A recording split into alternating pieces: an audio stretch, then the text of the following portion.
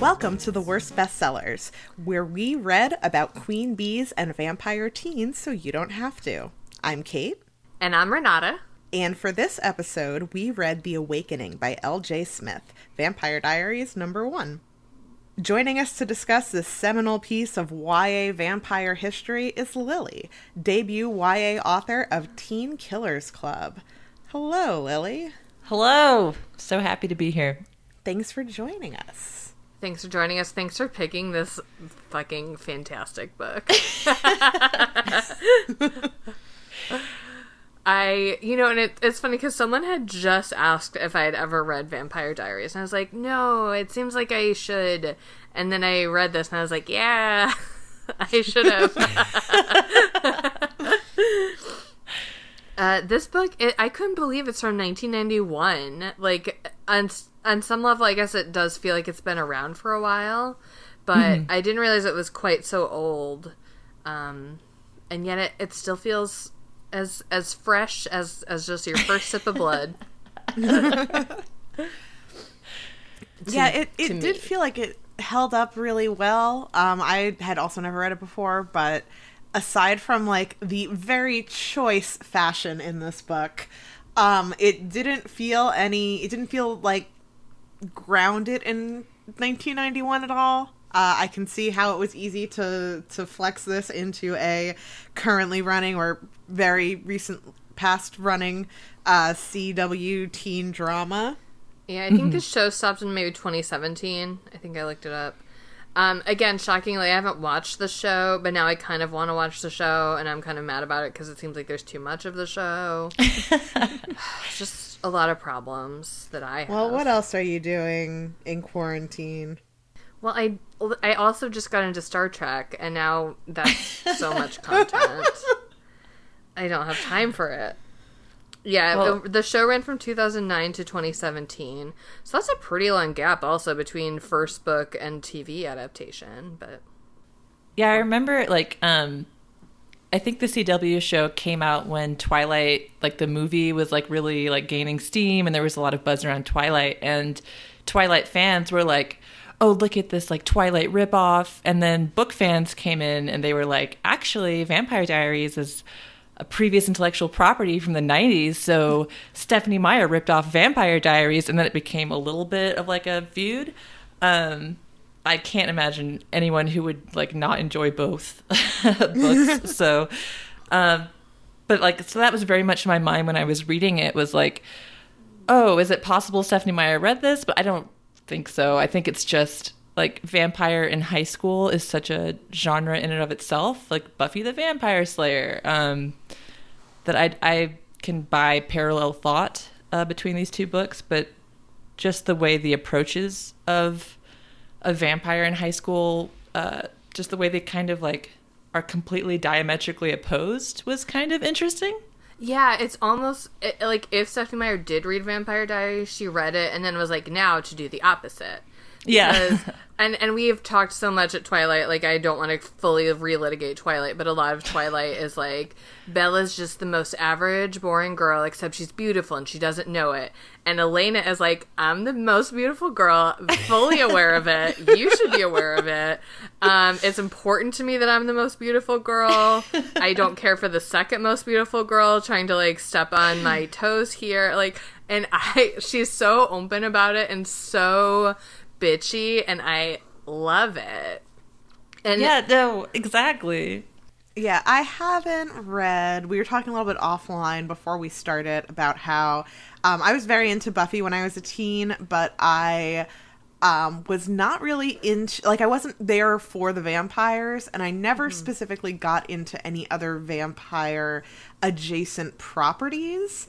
And in speaking with my roommate about it, who has read a lot of YA vampire books, both in our teen years and in our adulthood, I had said to her, like, is this, like, are these, like, I keep seeing all of these, like, weird parallels to Twilight. And she was like, yeah, they're all like that. All of them are like that. Like, all of them, the vampire boy is just, like, stony and cold and distant, and it breaks the girl's heart, and she's very upset and confused by it, and she just like ticked down all of the weird similarities between the two of them. It was like, you pick up any vampire book and any brooding male vampire goes to high school book, and this is exactly what happens in all of them. So it's almost like the fantasy is the guy has a good reason to be emotionally withholding, whereas in reality, they're just emotionally withholding for real. I mean, like, I don't want to get too far into the weeds of Twilight, because as you say, you guys have covered it so comprehensively. But I do want to say, I think I like this book more because I kept contrasting it to Twilight, because it did seem to be this almost like call and response thing of like what you're saying with Elena, where Elena is like a loud and proud HBIC, and then Stefan is ignoring her. Like, he wants nothing to do with her. He's like, can I get away from me? And she really pursues him in this completely like just balls out aggressive way that like Bella Swan would never. And it was kind of refreshing after spending so much mental headspace in Bella Swan refusing to like protect her neck in any way, shape, or form around Edward, to just have Elena like be so like balls out. Protect your neck in the figurative sense. Yeah, she pretty aggressively does not want her neck protected. You know, and that is sort of an evolution. God, now I'm going to talk about Twilight. We'll move on in 1 second. That is like sort of Bella's evolution. Is at first she like doesn't really think Edward is into her, but then once they are a committed couple, she is the more like actively horny one. So that's like sort of her journey. I think that is very true. But I think that I liked, and this is sort of a transition, if you would, from Twilight into general the book. I think that I liked about this book, again in contrast to Twilight, is that all of the I liked everyone I was supposed to like in this book. Yeah, I liked all the side, like the world felt very well like populated with actual characters with actual distinct personalities. Like, I believed that we had walked into this like high school community in media res, and that like things had happened before, there was a history to it, people knew each other and had relationships, all of the characters were very distinct. And even though like Elena's like real like bitchy and can be real mean girl, like I still liked her, and I liked all of her friends, and I liked the people who I didn't like were the boy who tries to assault her and like the girl who's mean to her. Like, it was very, L.J. Smith did a very good job of fleshing out these characters to a point where they all did the work that she wanted them to do. Yeah, that's like, unlike Bella Swan, like Elena has this group of friends who she's really engaged with and cares about and confides in, and it really does flesh out the world. And also Stefan wants to be there. Like, he's not condemned to high school. He like just wants to hang out with people. Yeah. And he defends them from the teacher. And I found that really endearing too, is that he was so psyched to be in high school and connecting with these teens who I guess are eons younger than him. But I found it very endearing. I feel like this book would have been like counterculture to 90s grunge. Like, then it was like cool to not care, and then so this comes in and it's like, no, we care. We're popular and we care and we like high school. And like, that must have been so shocking. What a twist. So why don't we get into the book a little bit? Do a bit of a plot summary for folks who, like we said, like a lot of the beats are going to be the same, but the plot itself is different. And yeah, we'll go from there. So as we've mentioned a couple character names, Elena Gilbert is the protagonist of this book. She is like the most popular girl in school. She has just gotten back from a summer in France and is ready to start her senior year. She is unfortunately like kind of dreading seeing her friends again, mostly because she needs to break up with her boyfriend Matt, who she like really likes and cares about, but only as a friend, because even though she's dated a lot of boys, she's never yet found a boy that really like felt like someone she wanted to be with forever. It was mostly just like the fun of the conquest and the things that boys could do for her, but she has yet to truly like be deeply in love with a boy, foreshadowing. So she is on her way to school, and this big giant crow seems to be stalking her. And then we also see Stefan. What was his last name? Salvatore, Stefan Salvatore, who has a mysterious past that has yet to be explicitly... a mysterious Italian past. Yes. Italian as in Roma. Clearly, if you're reading a book called The Vampire Diaries and you are aware with how vampires are in pop culture, it is immediately clear that he is a vampire. But for the sake of the book, he just has a mysterious Italian past, and he too is on his way to start his senior year in Fells Church at the high school. And oh god, this is, by the way, one thing that didn't age well is that it's Robert E. Lee High School. Yes. Which wasn't great. He talks about how he like purposely came to this town because it has a strong sense of history around its participation in the Civil War, and then they go on to drop that it's Robert E. Lee High School, and you're like, oh, that kind of strong sense of history. Great. But it doesn't come up past this really at all, at least in this book. But he also sees the crow stalking him on his way to school and thinks that it's eerie. And once we get to school, Elena is once again reunited with her two BFFs, Meredith and Bonnie, who are very cool, I thought. Yeah, I thought they were great. I mean, obviously not as cool as Elena, who's the coolest girl ever, but... Yes.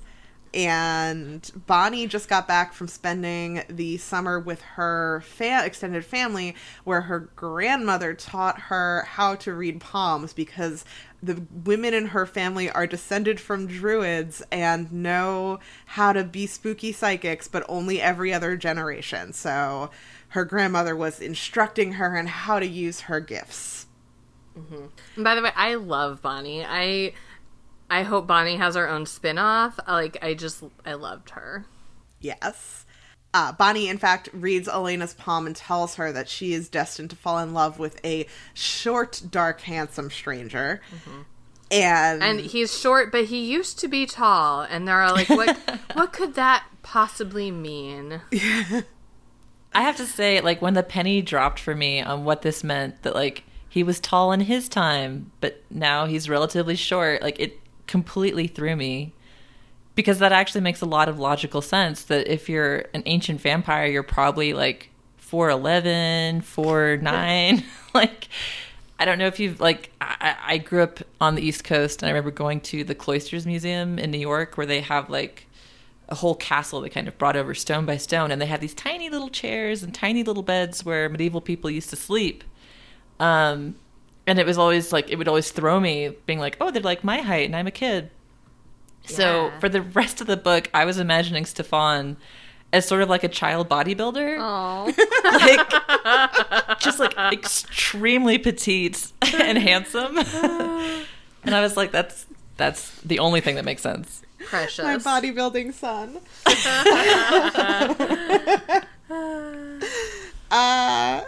So Stefan shows up, and he is driving a fancy car. I can't remember what kind, but it's fancy. It's a Porsche 911, Porsche 911. I don't know how you're supposed to say it when it's a car, but it's that one. It's the emergency Porsche. He is wearing a all designer clothes, a designer leather jacket. I think it's specifically Gucci. And and he's short. And the second that Elena sees him, she is like, "Huh, okay, that boy is mine now." But he's kind of like ignoring her. He's kind of ignoring everyone. He's also wearing sunglasses. Yeah, which everyone thinks is like cool, and like he's a bad boy. Yeah. And he has to go to the office and explain that he has a medical condition where he has to wear sunglasses.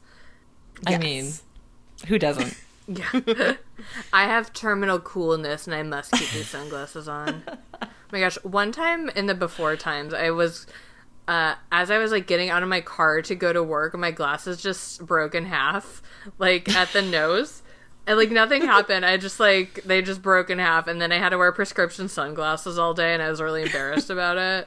And I mentioned, I tried to tape them, and it just didn't work. Like, I'm sorry, Harry Potter, it did not work. So I had to wear the prescription sunglasses.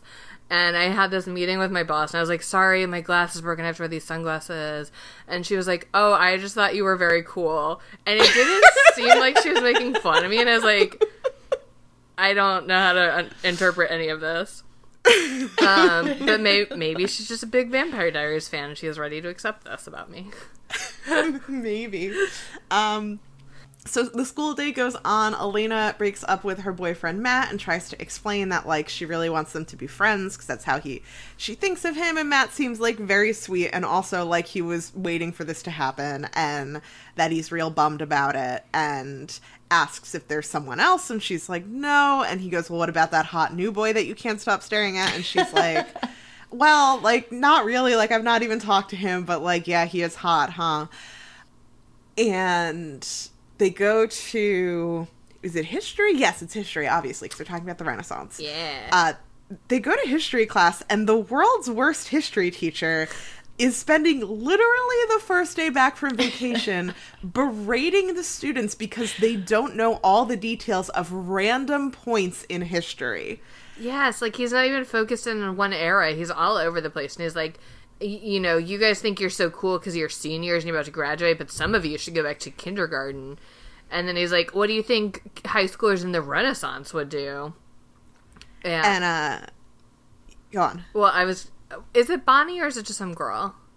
Somebody, I think he tears into Bonnie for no reason. Yeah, but someone is like, oh, I don't know, were they playing football? And Mr. Tanner's like, no football, are you kidding?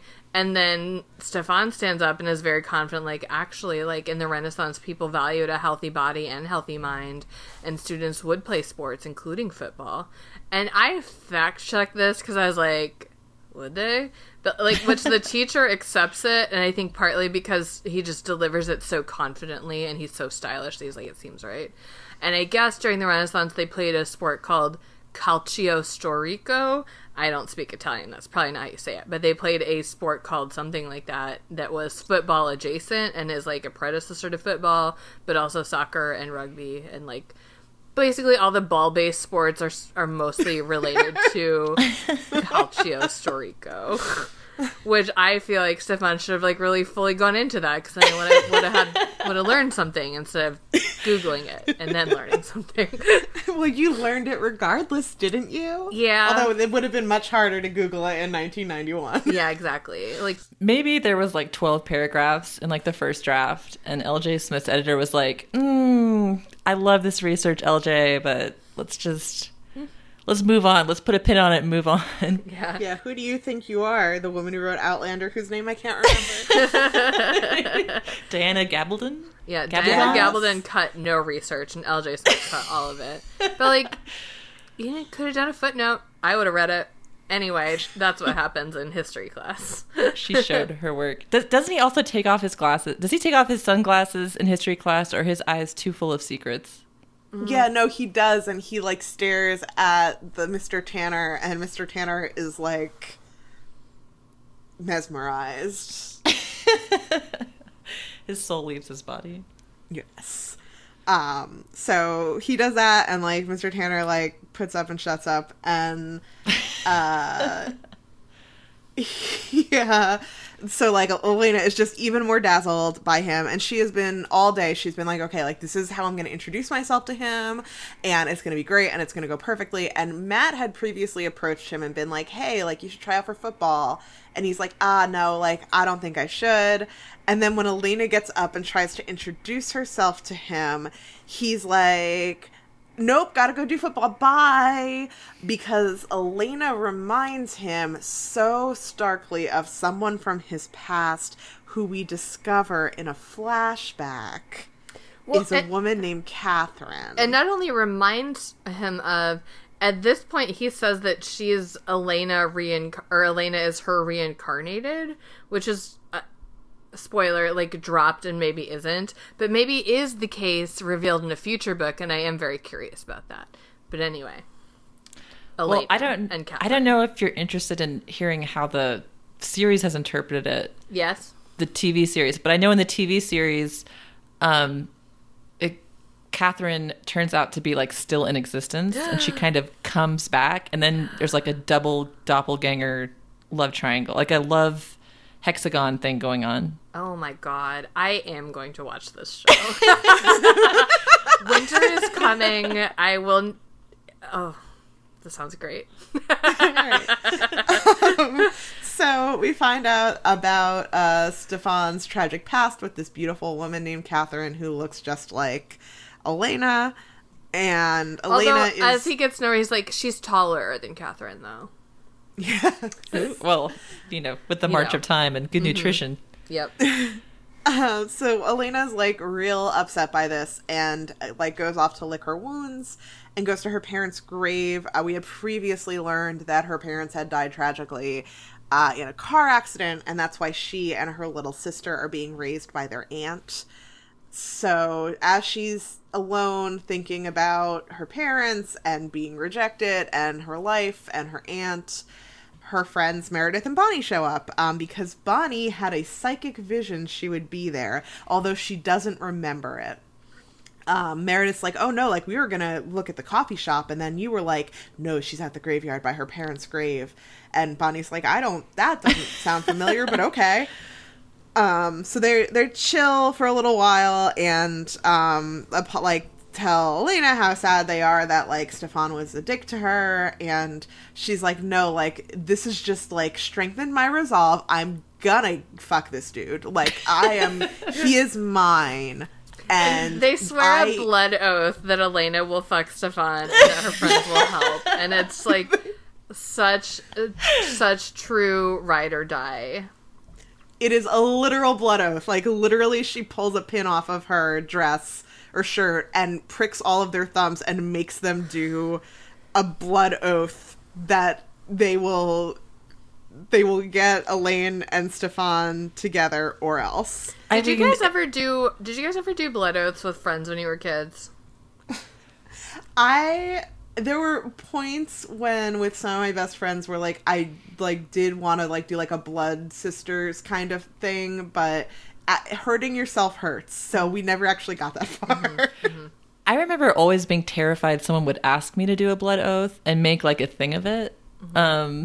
Just being like, because it was so referenced in pop culture, I'm like, I just thought every social encounter was a countdown to one of my friends taking out a knife and being like, let's make it real, guys. Put out your palms. Yeah, I never did one either, but, like, same, like, I would see it in pop culture, but around the same times I was being exposed to, like, blood oath-driven pop culture, but also, like, Lurleen McDaniel's books, where I was like, ooh, but if you do a blood oath, then you could get AIDS. And so it was, exactly. Like, the angel and the devil over my shoulder of, like, like, childhood blood oaths. And anyway, I never did one. No, I feel like that's very of a time where blood oaths were all over, like, TV and film, and at the same time, there was all of this, like, early like HIV fear, so it was a perfect storm in me where I was just wearing elbow length gloves to all of my middle school parties just in case. Like I definitely remember with at least one of my friends, like us like trying to cut our palms on a quote unquote sharp rock. But like it didn't, because like we were too scared to like push hard enough to even if like a dumb rock we pulled up from our garden would have been enough to, you know, pierce the skin anyway. But like also we didn't really want to do the part where it hurt. We just liked the idea of being bound in friendship by blood. Well, these girls follow through because these girls are badass. It's true. And not long after they do, they feel a presence in the graveyard, and Bonnie, who is once again, it seems like, kind of taken over by the same sort of thing that told her that Elena was in the graveyard, is like, we have to run now and we have to cross the bridge. So they like run through the old, because there's like the new graveyard and then there's like the old timey graveyard where all like the old timey settlers of the town were buried. So they run through the old graveyard and they feel like something's chasing them, and they get across the bridge and then they feel okay, and they like look around and there's nothing there, but it was scary. Yeah. Bad vibes. Vibe check failed. So they decide, like, they have decided now that they are going to start this plan of how Elena is going to get Stefan, and it starts with them going to school and Elena like being super chill and being like, oh, like, yeah, I actually have a boyfriend from France from where I was there. His name is Jean-Claude. Here's a picture of him that I just happen to have, and we're going to get married after I graduate. But like, he's, what do they say, 25, 21? I think 21. Yeah, he's older, of course, so, like, my aunt doesn't approve of it, so it's a secret. And also, I heard somewhere that Stefan is a narc. Uh-huh. And that is a rumor that Meredith starts. Literally, Stefan is a narc. Yes, and this isn't us, like, being funny and, like, rephrasing it. It's literally Stefan is a narc, as, like, quote from the book. And they're like, yeah, like, he seems so stylish and so aloof. And that's because he's a narc. And I'm like, you know what? Good job. He also lives in a boarding house. He's like a teenager living in a boarding house at the edge of town. Yes. That does kind of read as narc. But just the idea of starting that rumor so he doesn't get invited to parties is so vicious. And well played. Yeah, well played, girls. Do not cross Elena and her cousin. So the next step of the plan is that homecoming is coming up. So Elena corners Matt and is basically like, hey, I don't actually have a boyfriend. Like, this is like the gardener from the house that we stayed at in France. Like, I didn't mean to hurt you by spreading that rumor. Like, it's mostly just to get back at Stefan because he was a dick to me. But like, there wasn't anyone else over the summer. Like, I didn't cheat on you. And Matt's like, fucking fine. Okay. And he is, a thing that I like about him is that he is very self-aware that he's like whipped for her, and he doesn't like that about himself, but he also is like kind of resigned to it because he does want to remain her friend. Yeah. Which I thought was cool. It's a really fine balance where you are like, Elena is kind of shitty about this, but then like, you know, it's fine. They're doing fine. Yeah. It's very high school. It's very, very accurately high school, I would say. But she asks Matt to tell Stefan to come to homecoming because he wasn't going to, but like, he and Matt are like good friends because Stefan did try out for the football team and he is on the football team now. He made himself hold back his vampire powers so that he wouldn't like overpower the teens, but also he's just naturally very athletic. Mm-hmm. So Elena's like, okay, I'll make sure that he comes to homecoming. And, or Matt's like, I'll make sure he comes to homecoming. And, you know, they all get like super dressed up for homecoming and head to the dance where Elena is, of course, crowned homecoming queen. Of course. Mm-hmm. So she thinks because of this, like, Stefan won't be able to refuse her a dance, but when she asks him to dance, he, like, blows her off. And then Caroline, who's a character we haven't mentioned yet, used to be very good friends with Elena and Bonnie and Meredith, but now she has decided she is not cool being the number 2 cool girl in school. She wants to be the number 1 cool girl, so she is blowing off Elena and their friends group and starting out on her own, I guess. Yeah, as much as you can. Yeah, she's no longer cool with being number 2, and she wants to be the queen bee, and she is doing an overthrow.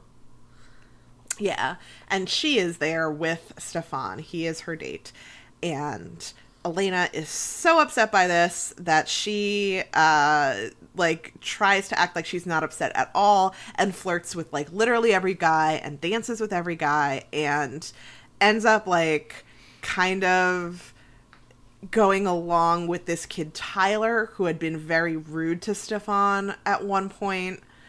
before Matt interceded and was like, no, he's cool, you're a dick. Because he was rude to him because Stefan said scusi in Italian, which is, and they were like, scusi, jacuzzi. This book gets it. This book just fucking gets it. So she goes out with like Tyler and his friends and they're drinking and shit, and they want to go to the graveyard where recently they discovered the afternoon that the girls were there where they felt something bad. A homeless man has been murdered there, and they think it was an animal attack, or something like ripped out his throat. And Stefan remembers drinking from the homeless man. Yeah, just like a sip. Mm-hmm. Yeah, just like very little, and he thought like left him alive, but now he's like, oh no, I must have been overtaken and killed him and then totally forgotten about it, because that's my curse of being a teen vampire. Yeah, and he has some sort of like vague thoughts about like the capital P powers, and yeah, like he is sort of vague blogging to his own mind about his vampire lore. Yes. But so I have to say that like all of chapter 6, like the lead up to the dance, like Elena looking at herself in the mirror and like being like, yes, this is your moment, like you're perfect girl, like go get it. And then going to the dance and like the gravity of the dance and going up to Stefan, and there's this really kind of flowery section where it's like they're both looking in each other's eyes, and Elena's like, I am beautiful because look at how he looks at me, that's how I know how beautiful I am. And then like Caroline comes up and just is like, and here I am, I'm his date. Like it was like a gut punch. I thought it was so effectively done, and like I don't know, it got to me. I was like, this is I thought it was the best part of the book. Also because seeing a strong character brought so low at when she thinks she's coming in for a big victory, I thought it was a really great turn. Yeah, I liked it, and I liked how she was upset, not just because of this betrayal she felt from Caroline, not just because she was rejected by Stefan, but because she had felt so beautiful and so invulnerable in that moment, and that he tore that out from underneath her, and that she should be having the best night of her life because she feels so beautiful and so powerful, and instead, like, she's not, and it makes her angry, and I feel that. Yeah. I loved her reaction, how her reaction wasn't like, go cry in the bathroom. Like, she gets so bright and charming and flirty, and like, she's just furious. Like, she's so angry and charismatic and just like electrifying and just making a whole new set of friends. She like tells like Bonnie and Meredith to like get Ben, goes out and makes a whole new group of friends. And it's just like, what a figure. Yeah, is great. I like Elena a lot. But so she goes off with these new friends, Tyler and a girl named Vicky and a boy whose name I can't remember. His name is Dick. His name is Dick. Okay. And that's appropriate. It is true. So they go to the cemetery, which like she has like bad feelings about, but they're like, no, we have to. And she's like, okay, I guess this is what we're doing. And then they, like, start desecrating graves for fun. Which, as we recall from, like, 2 chapters ago, Elena's parents are in this graveyard, so she has especially bad feelings about this. Yes, and the specific tomb that they do desecrate is one that she even has, like, an emotional tie to, because she really connects it with her parents' grave. Yeah, because it's like a statue of this couple, like, the founders couple, and she thinks, like, you know, they're a couple, like, how her parents were a couple. Yeah, and she always imagined her parents in their grave, like, the same way, looking the same way that this tomb looks.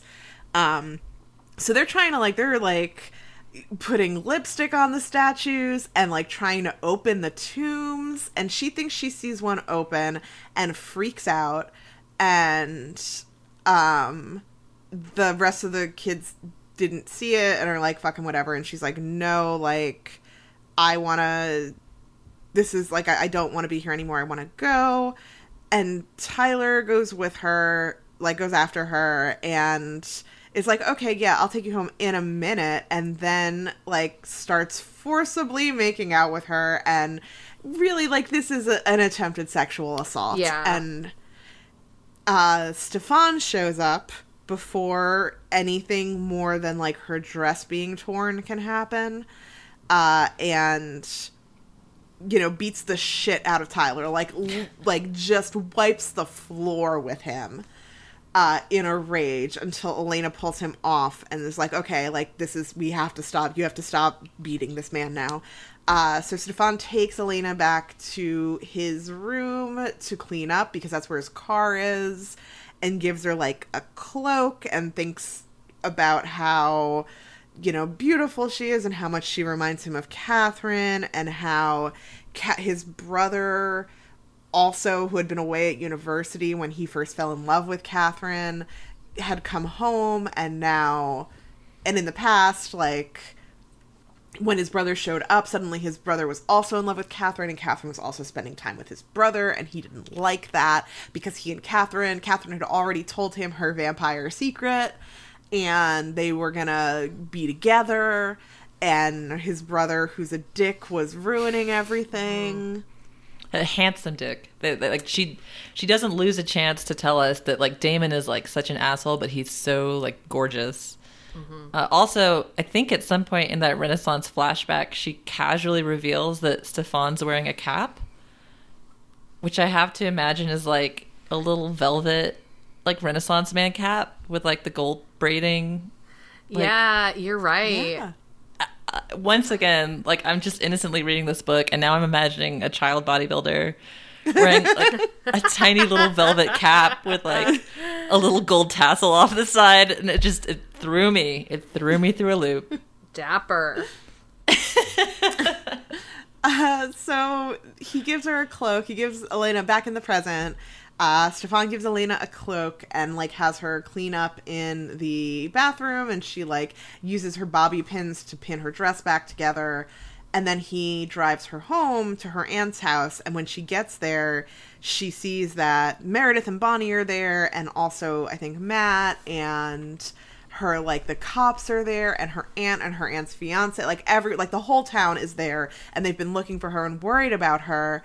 And they're like, where have you been? And she's like, oh, she thinks that they're all there because Tyler went to the police about being beat up by Stefan. And she's like, well, I was with Stefan. And they're like, she very quickly realizes that they have no idea about what happened in the graveyard. And she explains like, oh, well, Tyler like tried to assault me, and then Stefan came and saved me. And like my dress got all torn up, so he took me home to get like put back together because I was a mess. And they're like, oh no, we're here because Vicky, one of the girls you were hanging out with in the graveyard, was attacked in the graveyard, and we thought maybe it had attacked you as well. And they think it was a wild animal. Mm-hmm. But yeah, because of the claws. Like, yeah, they find her like wandering bloody on the side of the road. So then we are getting some more flashbacks and of so in the flashbacks that Stefan is having, like he and his brother Damon have both like expressed their love to Catherine, who's like pale and fragile and like a beautiful, Renaissance damsel who has to stay in her rooms during the day and only comes out at the evenings. And they both love her, and she has to decide, so they give her an ultimatum. Like, you can't, you can only have one husband, and is it going to be me or is it going to be Damon? She's like, I will decide in a week. And that, I think, is where we cut off with the flashback at that point. So then, back in present day, 1991, Elena and her friends go to visit Vicky as she convalesces, and they just kind of want to ask what happened. And Vicky completely flips out and calls Elena evil, and Vicky's mom is like, you girls have to go. I don't know what you're doing to my poor traumatized daughter, but like, get out. And yeah, Elena goes to visit Stefan to be like, that was weird, and also to make out. And she finds, earlier she'd seen this, like, I forget what she called it, like a, his special treasure box, and he didn't want her to open it, probably because it had vampire secrets in it, but actually she opens it, and it has the hair ribbon in it that she lost on the first day, and she's like, oh, hell yeah, the first day of school, she lost her hair ribbon, whatever, but he kept it as a treasure of his affection, and she's like, oh, hell yeah, he is into me because I'm the best. And it's, I don't know, it's cute. I like this book. It's cute.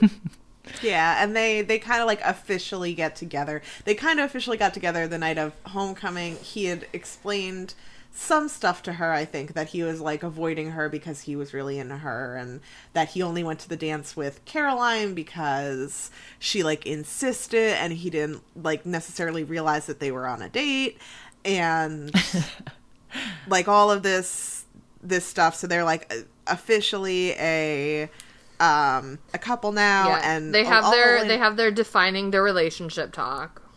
Yes. And all Elena wants to do is, like, make out with him. But unfortunately, she has also promised to help decorate for a haunted house fundraiser that the school has.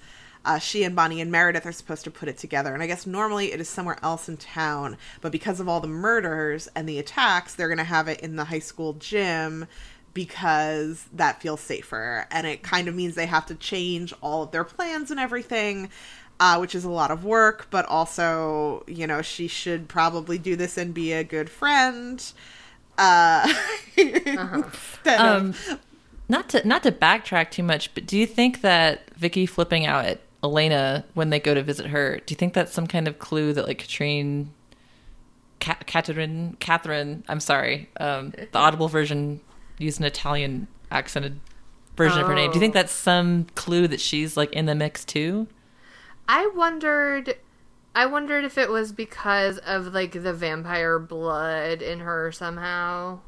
Oh, okay. But I didn't think it was particularly clear in this volume. So yeah, it could be that. It could be, I don't know. We don't really come back to Vicky that much in this book after that. Mm-hmm. Yeah. So they are setting up the gym for this fundraiser, and the janitor locks them in because, you know, all the attacks and they have to stay safe. And then the power goes out. So Bonnie and Meredith decide to walk around and look for the janitor to see what's going on. And they leave Elena alone in the gym. And a mysterious man with an Italian accent sneaks into the gym. And, like, wants to kiss her, and she's like, for a second she forgets that Stefan exists, and she's, like, very startled by that, but then he goes away. And Bonnie's like, she's very confused about Stefan in general, and how he's, like, kind of hot and cold, and how, like, if they're gonna be together, she wants to throw everything into this. But if not, like, she just wants to know, which, like, honestly is, like, how I feel dating as a 35-year-old woman. I feel like that's, like, certainly a tack to take when you're in high school, but... Yeah, but she's not just any high schooler, she's Elena, okay? She's not used to this kind of wishy-washy treatment. And apparently she loves it. Apparently that's the reverse psychology you need to play with Elena, is just... be emotionally withholding. She's eating it up. So Bonnie's like, oh, like, when I was visiting my grandmother and we were doing all the psychic stuff, she told me this, like, ceremony to figure out who you're gonna marry, and we could do it. Like, I've never done it for myself, but, like, you know, we should do it together, and then, like, you'll know once and for all. So when the whole ceremony is, like, you have to, like, set a table place, and then at a certain time, I think midnight, you're supposed to pull out a chair and, like, have the door open and welcome someone in. Yeah, and you say, like, I invite you in. And you see the spirit of the person who you're going to marry. So she does that, but instead of a spirit, the weird guy from the gym shows up and he's like, thanks for inviting me in. And she's like, this is weird, and I don't like that you're here. And, like, essentially, like, yells at him to get out, that, you know, she doesn't want him around, and that he freaks her out. And when he leaves, they discover Bonnie's dog has tragically been killed. Yeah. Which sucks, but they were careful to set up before that the dog was old and also annoying. Obviously still devastating, but they had foreshadowed that the dog was very old. And then we cut back to unlock more of Stefan's vampire backstory. And this time he's dreaming about it, I guess. Which I guess vampires sleep in this universe. Whatever. But the next part of the love triangle with Catherine is that Catherine is, of course, a vampire. And she is like, I choose you, Stefan, but I'm going to turn you into a vampire. And also I have this special ring I wear that lets me go out in the sunlight. And I have this special ring made for you, too. So we can be, like, cool daylight friends. And he's like, cool. And then she turns him into a vampire. And he's like, oh, good. Like, I won. Like, she turned me into a vampire. So that means she chose me and not Damon. And then we cut off the flashback for now and go back to high school, where they're setting up the haunted house. And because Bonnie is so into pagan stuff now, she's like, oh, I think we should have a fake human sacrifice. And the original teacher they wanted to be the fake human sacrifice is sick, and so Mr. Tanner, that mean history teacher from before, gets swapped in, and so he's gonna be the fake human sacrifice. And he's like such a little bitch about it. He's like, which honestly, relatable. Like if teens were like, we need you to lie down and get covered in fake blood, and he's like, no, on my clothes, no. And I get it. But anyway, Stefan goes and talks to him and convinces him to do it. Wink. Vampire wink. Yeah. So they are all set up for like the actual haunted house, and everyone's running around, and Elena previously had been like, oh, I'm gonna go as like a beautiful Renaissance girl, and I had this beautiful Renaissance dress made out of, I spent my own money, and it's like beautiful and bespoke, and hopefully Stefan will see it and he'll be in love with me, and I'll know for sure that like this seals the deal, and like we are together forever. And he sees her and has like a really weird reaction to her, which we know is because she reminds him of Catherine, and that Catherine wore beautiful Renaissance dresses in the Renaissance. Mm-hmm. But like to her, she's spent like her parents' like trust on this dress, and he like scans her up and down and is like, it's fine. Yeah. So she's like in a bad mood to begin with, and as the haunted house is starting, Mr. Tanner, they get to the human sacrifice room, and like Mr. Tanner's not doing what he's supposed to do, and they realize that it is because he is actually dead. So Tyler, the boy who tried to assault Elena, who Stefan beat the shit out of, is like, oh, like, we know who did this. It was Stefan, because the attack started, like, right around the time that he moved to town, and, like, he's the only one who could have done this murder. And then he, like, makes a literal mob form, chanting, like, he did it, he did it. It's fucking wild. And Elena, since they all know she's dating Stefan, she knows she can't go find him and warn him because they'll follow her.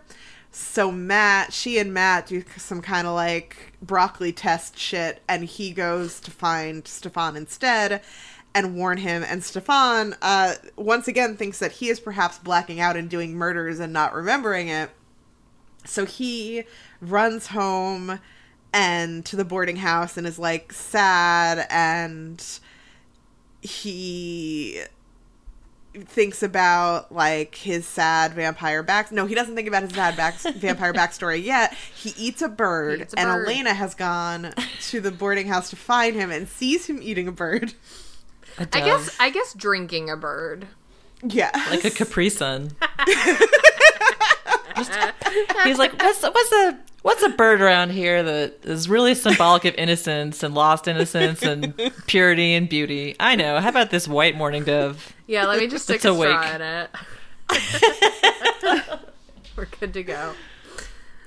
So she like freaks out, and he's like, oh, like, you have to get away from me because I'm a monster. And he tells her then all about Catherine and his relationship with Catherine and Damon coming home and ruining it, and how he had found out after Catherine gave him like the ring and told him they were going to be together. He found out the next day when they met at the time that she said she was going to give her decision, that she also came to Damon in the night and gave him some blood and made him a baby vampire and gave him special jewelry. And like, they're real pissed about it, Stefan especially, and are basically like, you have to choose one of us. By the way, this is so galaxy brain of Catherine. I truly am obsessed. I truly... Lily, in your book, there is a love triangle. Did it ever occur to you to have the girl in the middle just be like, you know what? Fuck it. Both of you guys. Did that... occurred to you? I am ashamed to say it never occurred to me that she would turn both of her prospects immortal and force them into a netherworld of illicit vampirism. It's but I love it. It's a strong iconic. choice. It's iconic. No choice but to stand Catherine. We stand a polyamorous Renaissance queen. Always. But she didn't even ask them. She didn't even ask. She just did it. She's like, this is what we're doing now.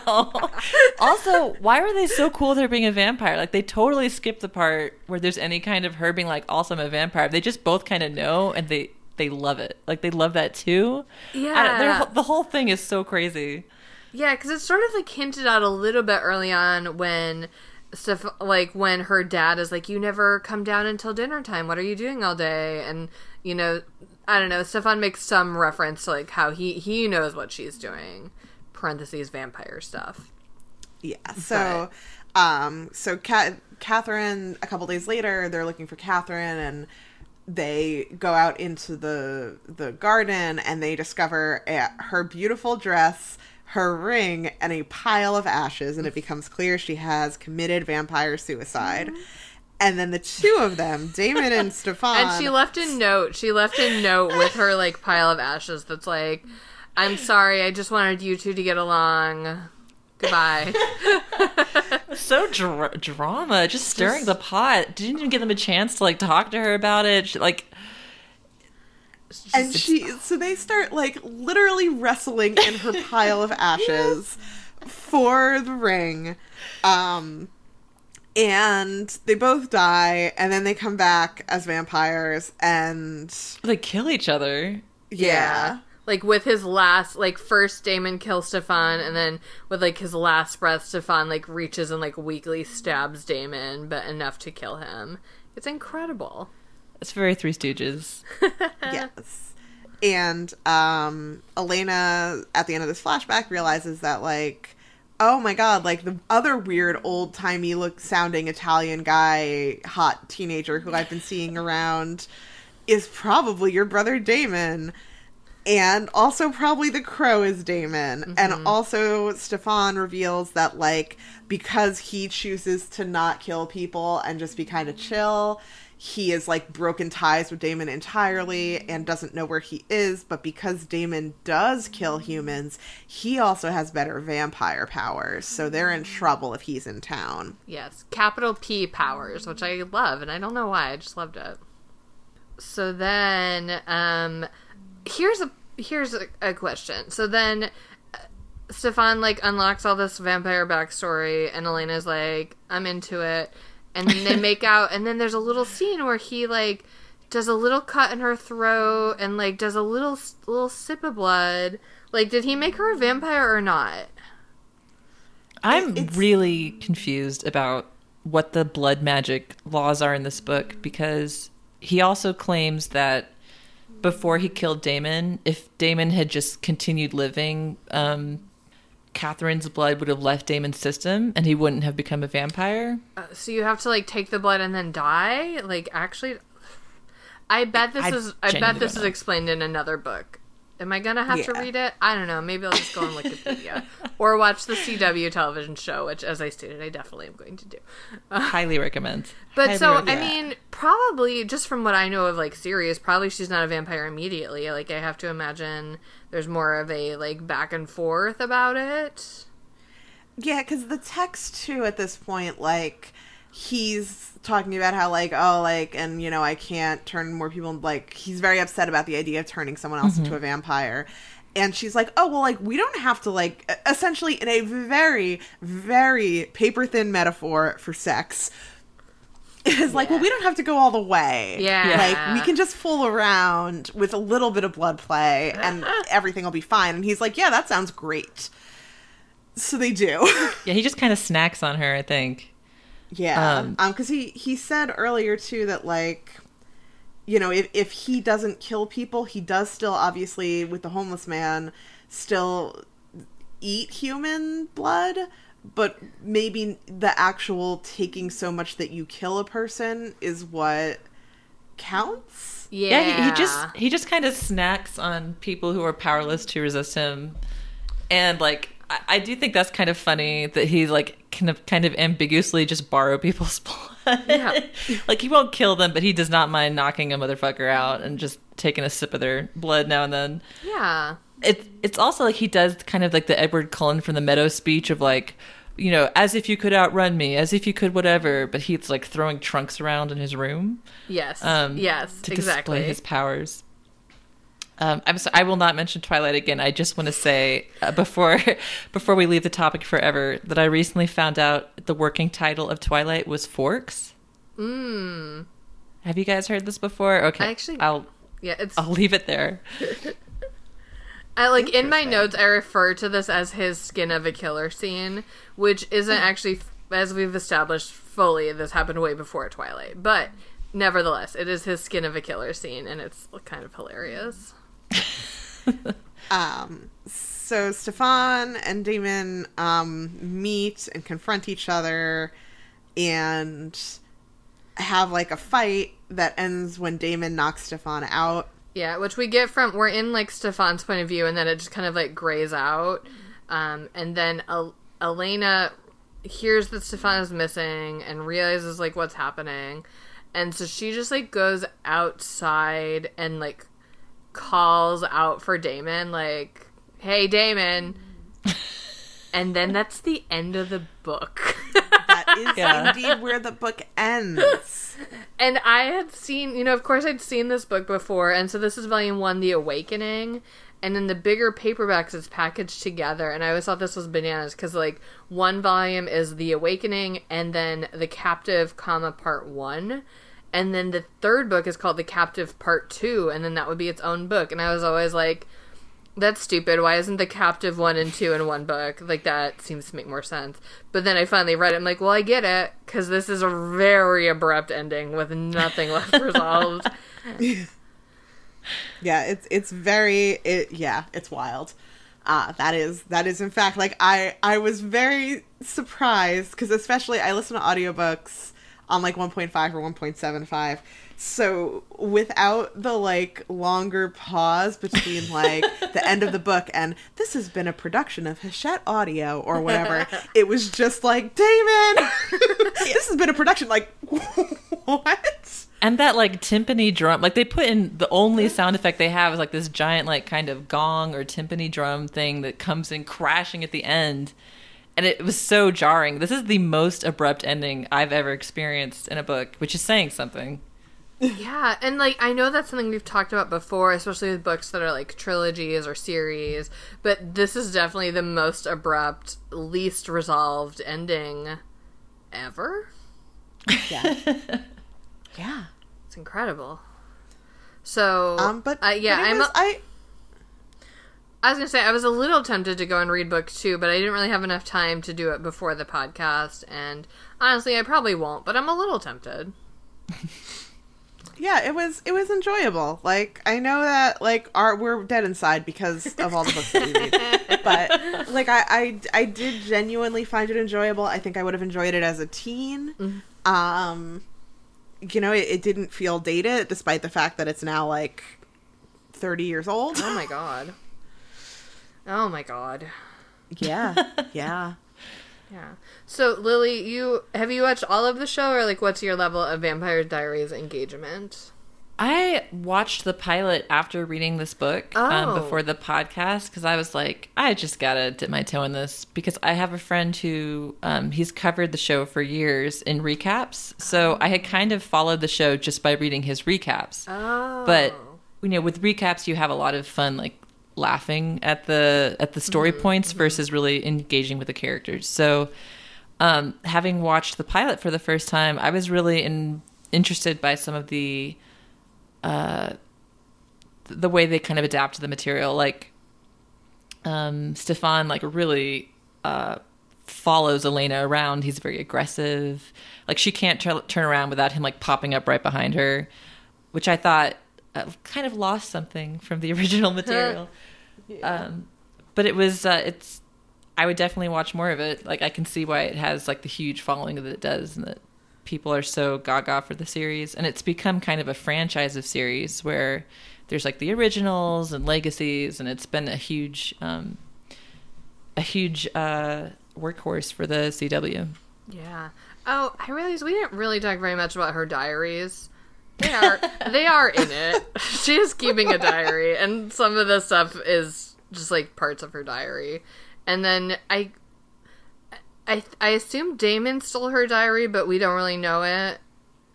Like someone took her diary, and I bet in book 2 you find out it was Damon. Oh, I would imagine. There's a part of the book that cracked me up where like Meredith and Bonnie are over, and she's telling them like how like Stefan's like breaking her heart, and she's like, you know what? Let me read you an excerpt from my diary because this puts it better than I ever could. And it's like, you wrote that diary. Yeah.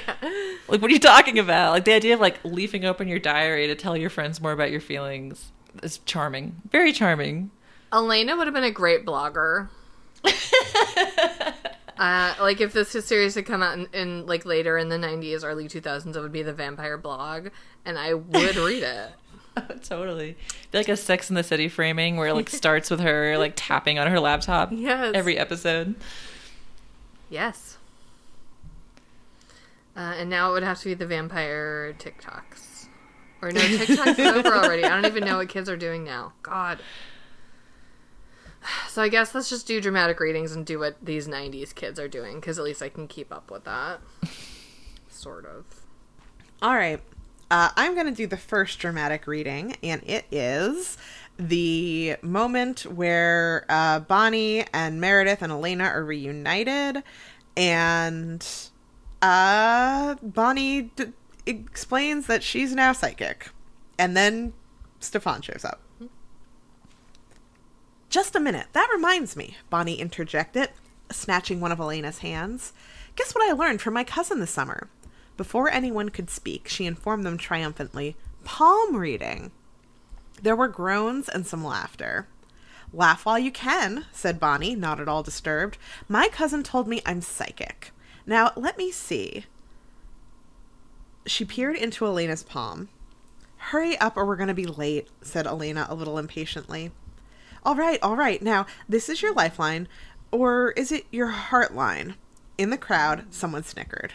Quiet, I'm reaching into the void. I see. All at once, Bonnie's face went blank, as if she were startled. Her brown eyes widened, but she no longer seemed to be staring at Elena's hand. It was as if she was looking through it, at something frightening. You will meet a tall, dark stranger, Meredith murmured from behind her. There was a flurry of giggles. Dark, yes, and a stranger, but not tall. Bonnie's voice was hushed and far away. Although, she continued after a moment, looking puzzled, he was tall once. Her wide brown eyes lifted to Elena's in bewilderment. But that's impossible, isn't it? She dropped Elena's hand, almost flinging it away. I don't want to see any more. Okay, show's over, let's go, Elena told the others, vaguely irritated. She'd always felt psychic tricks were just that, tricks. So why was she annoyed? Just because that morning she'd almost freaked out herself. The girls started towards the school building, but the roar of a finely tuned motor stopped them all in their tracks. Well now, Caroline said, staring. Quite a car. Quite a Porsche, Meredith corrected dryly. The sleek black 911 Turbo purred through the parking lot, searching for a space, moving as lazily as a panther stalking prey. When the car came to a stop, the door opened, and they glimpsed the driver. Oh my God, Caroline whispered. You can say that again, breathed Bonnie. From where they stood, Elena could see he had a lean, flat-muscled body. Faded jeans he probably had to peel off at night, tight t-shirt, and a leather jacket of unusual cut. His hair was wavy and dark. He wasn't tall, though. Just average height. Elena let out her breath. "Who is that masked man?" said Meredith, and the remark was apt. Dark sunglasses completely covered the boy's eyes, shielding his face like a mask. "That masked stranger," someone else said, and a babble of voices rose up. "Did you see that jacket? That's Italian, as in Roma. How would you know? You've never been further than Rome, New York in your life." Uh-oh, Elena's got that look again. That hunting look. "Short, dark, and handsome, better be careful." "He isn't short, he's perfect." So yeah, that is Stefan's entry into high school. Into Robert E. Lee High. Yeah. All right. Next up, we're going to take a little flashback back to the Renaissance, and Lily will have her Stefan moment, and Kate will be Elena. It was like a nightmare. Everything happening so slowly, I couldn't move. And yet I had to keep walking. With each step, the fear grew stronger. I could smell it. A smell like burned fat. I mustn't go there. I don't want to see it. His voice had become high and urgent, his breath coming in gasps. His eyes were wide and dilated like a terrified child's. Elena gripped his vice-like fingers with her other hand, enfolding them completely. "Stefan, it's all right. You're not there. You're here with me." I don't want to see it, but I can't help it. There's something white under the tree. Don't make me look at it. Stefan, look at me." He was beyond hearing. His words came in heaving spasms, as if he could not control them, could not get them out fast enough. I can't go any closer, but I do. I see the tree, the wall, and that white behind the tree, white with gold underneath, and then I know, and I'm moving toward it because it's her dress, Catherine's white dress, and I get around the tree, and I see it on the ground, and it's true. It's Catherine's dress. His voice rose and broke in unimaginable horror. But Catherine isn't in it. Elena felt a chill, as if her body had been plunged into ice water. Her skin rose in goose flesh, and she tried to speak to him but couldn't. He was rattling on, as if he could keep the terror away if he kept on talking. Catherine isn't there, so maybe it's all a joke, but her dress is on the ground and it's full of ashes. Like the ashes in the hearth. Just like that, only these smell of burned flesh. They stink. The smell is making me sick and faint. Beside the sleeve of the dress is a piece of parchment, and on a rock a little way away, is a ring. A ring with a blue stone. Catherine's ring. Catherine's ring. Suddenly he called out in a terrible voice. Catherine, what have you done? Then he fell to his knees, releasing Elena's fingers at last, to bury his face in his hands. Elena held him as he was gripped by racking sobs. She held his shoulders, pulling him to her lap. Catherine took the ring off, she whispered. It was not a question. She exposed herself to the sun. His harsh sobs went on, and she held him to the full skirts of the blue gown, stroking his quivering shoulders. She murmured nonsense meant to soothe him, pushing away her own horror.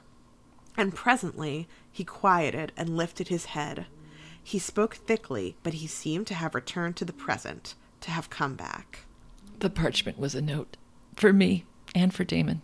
It said she had been selfish, wanting to have both of us. It said she couldn't bear to be the cause of strife between us. She hoped that once she was gone, we would no longer hate each other. She did it to bring us together. Oh, goodness. God, the drama. Okay. So intense. And then our final dramatic reading is again very dramatic, and it's shortly after this when Stefan has his skin of a killer moment, which we described earlier, and now you're just going to get a full dose of it because it's so good. And I will be Stefan, and Lily will be Elena. You don't know what you're talking about. If I once let go, what's to keep me from changing you or killing you? The passion is stronger than you can imagine. Don't you understand yet what I am? What I can do? She stood there and looked at him quietly, her chin raised slightly. It seemed to enrage him.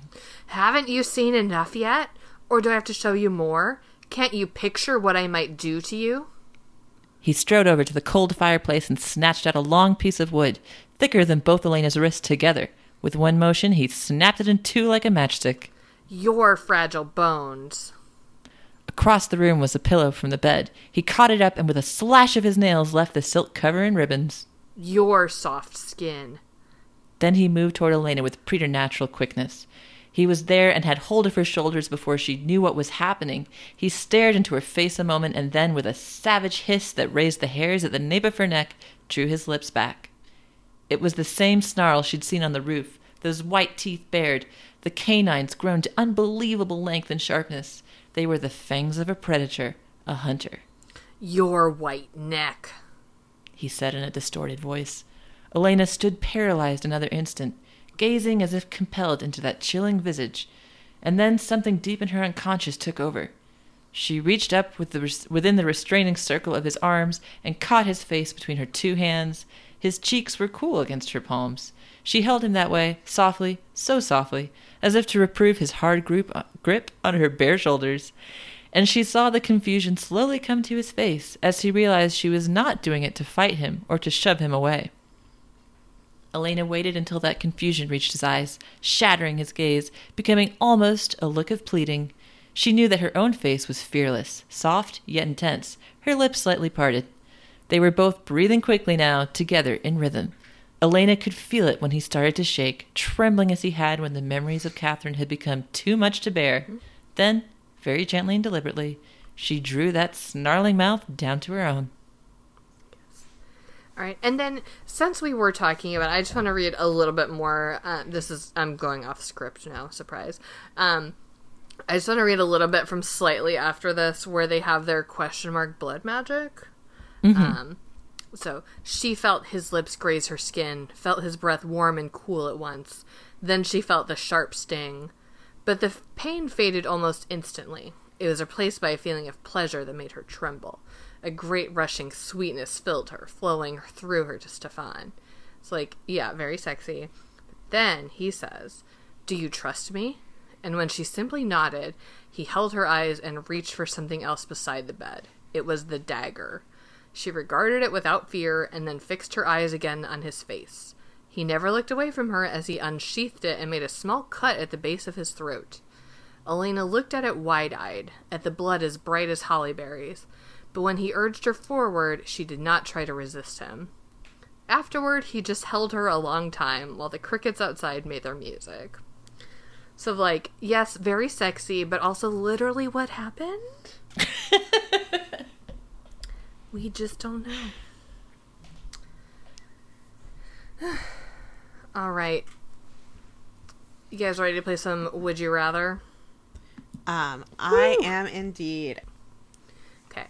Here's, I guess, the defining question. Would you rather be in a love triangle with Stefan and Damon or in a love triangle with Edward and Jacob? So I think I have to come down. I mean, obviously, putting aside all of the dicks here. Mm-hmm, mm-hmm. I mean, even that. All of the dudes. You could do a gender swap version of Edith and Julie and, I don't know, Stephanie and Danica, we'll say. Just the dynamic more. Yes. All of the dudes here, I should say, rather.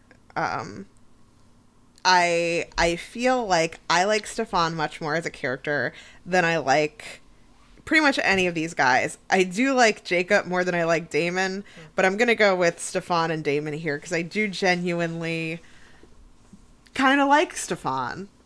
It's fair. Fair. It's because you like jocks. I guess. I do. Antonio is my favorite Animal Crossing villager. I think I would definitely go with Edward and Jacob simply because I wouldn't have to drink anyone's blood in that scenario. And it does freak me out that a big part of the romance between Elena and Stefan seems to be her having to like suck blood out of his neck. Yeah. Yeah.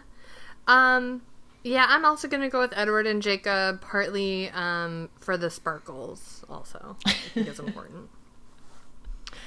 All right, how about, would you rather have a dumb supper or eat at Steaks and Cakes, which is, of course, the fictional restaurant from Christian Mingle the movie that serves only steaks and cakes? You know, I do have to stick with our beloved sponsor, Steaks and Cakes. You know how I feel about, you know, just eating a whole steak and then a whole cake. Mm-hmm. Well, and I think with the dumb supper, like, you do gain psychic wisdom, but I don't think there's any actual food at it, so. That is also true. Mm-hmm. It's got to be Steaks and Cakes. I did watch the Christian Mingle movie based on your sponsorship, and gosh. I'm still baffled about what that restaurant was. There appeared to be outdoor tablecloths inside and just cake platters and literal piles of steaks. I don't know if there's any sides. I really want to see that menu. I gotta go. I think it is literally just only steaks and only cakes. I'm so glad that you've also experienced this, because it's truly a bewildering piece of staging. Really? So yeah, mind-boggling. I'll meet you there. We'll check it out. All right. Let's move on to Reader's Advisory, where we'll suggest some books to read instead of or in addition to Vampire Diaries. And I mean, I think we're all saying, like, if you're into teen vampires, like, check this out. It's enjoyable. Mm-hmm. Yeah, you could do way worse. Way worse. We have done way worse. Yeah, I'll just say on top of that, we'll have more on the website, of course. I will say that my roommate, who has read all of the L.J. Smith books, says that if you like these, to read the Night World series as well. Mm. We also, this is our second tango with L.J. Smith. We read The Secret Circle, which is her witch series. We read the first one of it, and I remember sort of enjoying that, though not as much as this. Yeah, I would agree. I enjoyed this much more. I haven't read her Forbidden Game series, but I know that it's legendary amongst like Labyrinth fans because it's essentially a Labyrinth fan fiction. Mm. So if you like the taste of Vampire Diaries, why not check out Forbidden Games, which I plan on doing. And then also, if you're sick of the heteronormative male-female vampire-human pairing, I just want to shout out the Carmilla series on YouTube, which updates the traditional vampire story of Carmilla in an all-girls school. And it's very sweet. And I think it's Canadian production, but it's adorable and has some good chills. And it's a 2-girl vampire and her sweet, naive roommate. And it's amazing. Oh, nice. On that note, I think I recommended this earlier, but before the book had come out, or at least before I started reading it, but I have now started reading the anthology Vampires Never Get Old, edited by Zoraida Cordova and Natalie Parker. And again, if you are tired of like straight white vampires, this is a anthology by diverse authors about diverse vampires, diverse in every sense. And so far, I haven't finished yet, but they've all been very enjoyable stories, and it's just a good vampire anthology that I recommend. Also, we talked a little bit before about how Lily's book, Teen Killers Club, is coming out. Actually, when this episode comes out, I think the book is out. It's out. Go read Teen Killers Club. I was scared to read it because I'm a scaredy cat. And just because I was like, is this about killers? Is it going to be too scary? And it's some scary, but it's not like too scary, in my opinion. And I, which I just feel like is important for me to get out there. I know that's not exactly like a rating of the book. Like I enjoyed it. It's a good book. It's got a love triangle that spoilers does not end with the galaxy brain of Catherine. But you know what? No one else can pull that off but Catherine, I think. And probably some like adult romance novels are doing this. But anyway, it's a fun, medium spooky kind of thriller, kind of psychological, kind of love triangle situation. You'll probably like it. I think if you like Vampire Diaries, you would probably like Teen Killers Club somehow. Hey, I'll take it. So check that out. All right, so let us move on to our candy pairings, where we'll suggest a candy to go along with this book. For my candy pairing, I chose dark chocolate Hershey Kisses, which are not necessarily like a candy I'm ever going to pick up off the shelves. But if somebody has put out a bowl of like mixed candy, I'll take it, and it's not bad. Well, mine is like the very small, like smaller than fun size, the mini size Milky Way Midnights, where it's just like a half inch of candy, and it's just like, it's not enough. I want more of it. And that's how I feel about this book's very abrupt ending. Was like, I'm eating this delicious Milky Way Midnight, and then it just ends, and I would like a bigger serving of it. Okay, I'm hoping you guys will remember what this candy is called. Maybe not. There used to be this little red candy, and all of the pieces kind of have it as a sour sweet powder, but there were a couple scattered in that were really, really like hot and intense and like disgusting. And they stopped making them, I think, before I was out of high school, and I've never found them since. And because I can't get them anymore, I remember them as being like the perfect candy. So yeah, I feel like this book hits the same kind of vibe, where because it's like a nostalgic high school romp, with a couple of things where I'm just like, don't know about that. It's the same kind of vibe. Nostalgia with uncomfortable surprises. That's fair. I'm sorry, I don't remember what candy that is, but it sounds like something that would exist.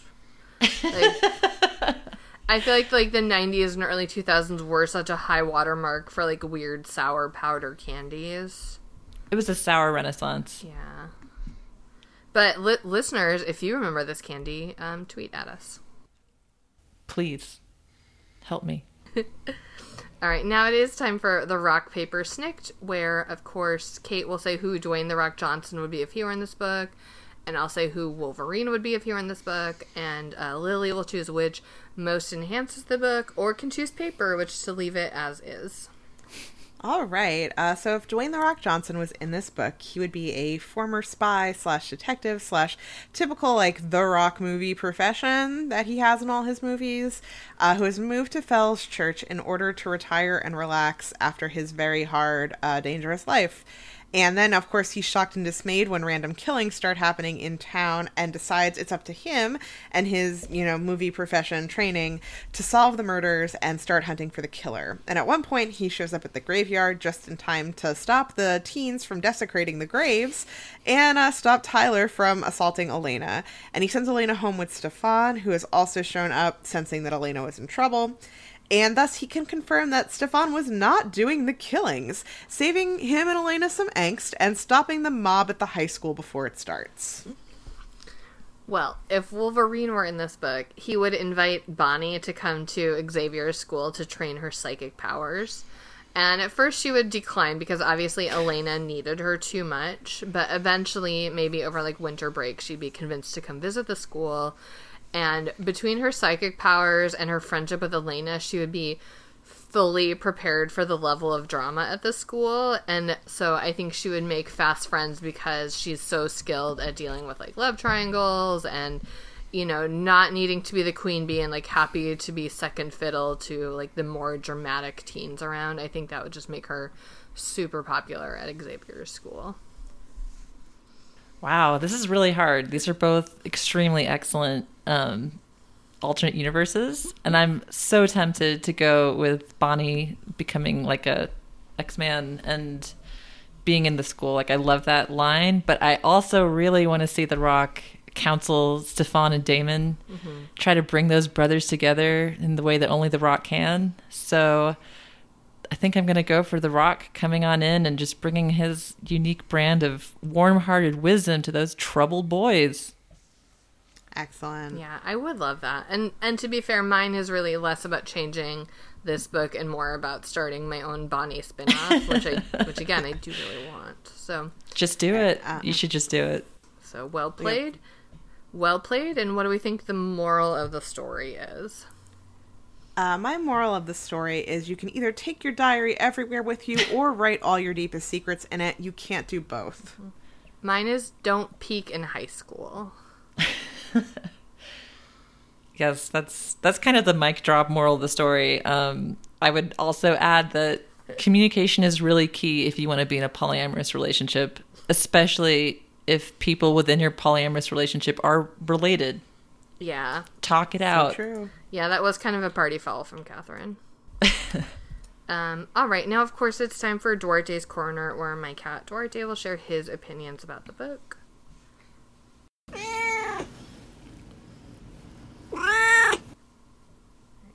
Yeah. Duarte, I agree. I'm really relieved that they never explicitly showed any of the vampires eating a cat. I think that's very good form from them. Yeah, I do agree, though, that if there were a cat in it, it would have attacked Damon in crow form and nipped that right in the bud. So true. Bonnie should have had a cat for, like, her increasing witchy power. Maybe in book 2, Bonnie gets a cat. Let us hope and pray that Bonnie gets a cat in book 2. Agreed. All right. Well, thank you, Duarte. Do any humans have any closing thoughts? No, just thank you so much for joining us, Lily. This was delightful.